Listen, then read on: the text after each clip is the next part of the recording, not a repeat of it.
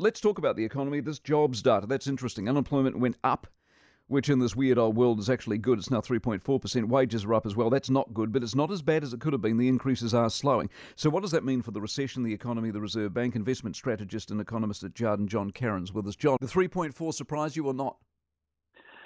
Not really. I mean, I think we've seen signs of slowing in the economy. Consumers are starting to put away their wallets to a degree. Construction intentions are going down.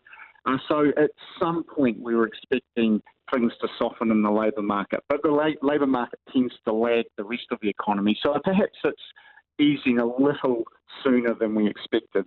So that's good in its odd way. Well, yes, it is. I mean, no one likes to see less people in work. But the fact is the labour market has been, the pressures in the labour market have been particularly intense, and unemployment has been historically low. That's not really sustainable. So we do expect things to ease up a bit in the labour market. The two-sided job market we're seeing at the moment, you can't get a chef for love nor money, and yet you look around the world, people are being laid off by the thousand. Is that the story of the year coming?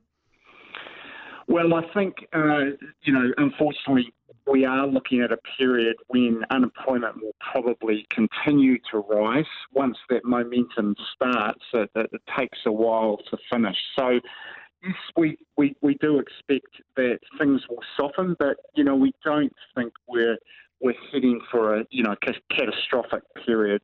Perhaps unemployment rate just under 5% might be on the cards.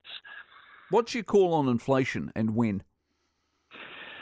Yeah, I think we are starting to see inflation pressures come off, and I thought the data that we got last week on the fourth quarter CPI data, I think it did show encouraging signs that things are starting to cool. They are still very intense, those inflation pressures, but less intense than they were. So we do expect as the economy slows that those pressures will continue to come off. So this IMF thing I'm fascinated with at the moment, and the general view that Europe in general as a bloc is not going to go into recession, and yet Britain is.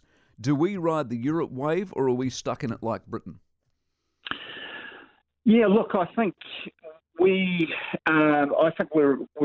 in a better position than Britain. I mean, I think Britain's got some unique challenges, but and one issue that could help us out of a recessionary period is China. And China, they've reopened their economy after their zero COVID policy. Many people are expecting activity there to rebound to a degree. And of course, we're very leveraged to the Chinese economy through our exports. Would you call yourself bullish on China?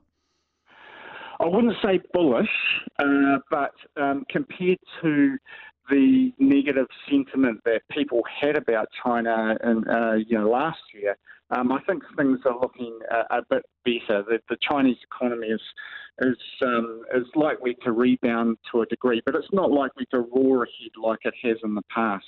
Recession for us or no?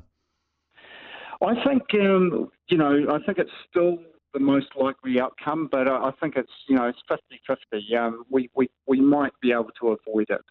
Good stuff, John. Appreciate your time as always. John Carran, investment strategist and economist at Jarden, with us this morning. If you enjoyed this podcast, you will love our New Zealand Herald podcast, The Little Things, hosted by me, Francesca Rudkin, and my good friend Louise Airy. We focus on all the little things that you can do to make a positive impact on your life and to cut through the confusion from the health and wellness industry.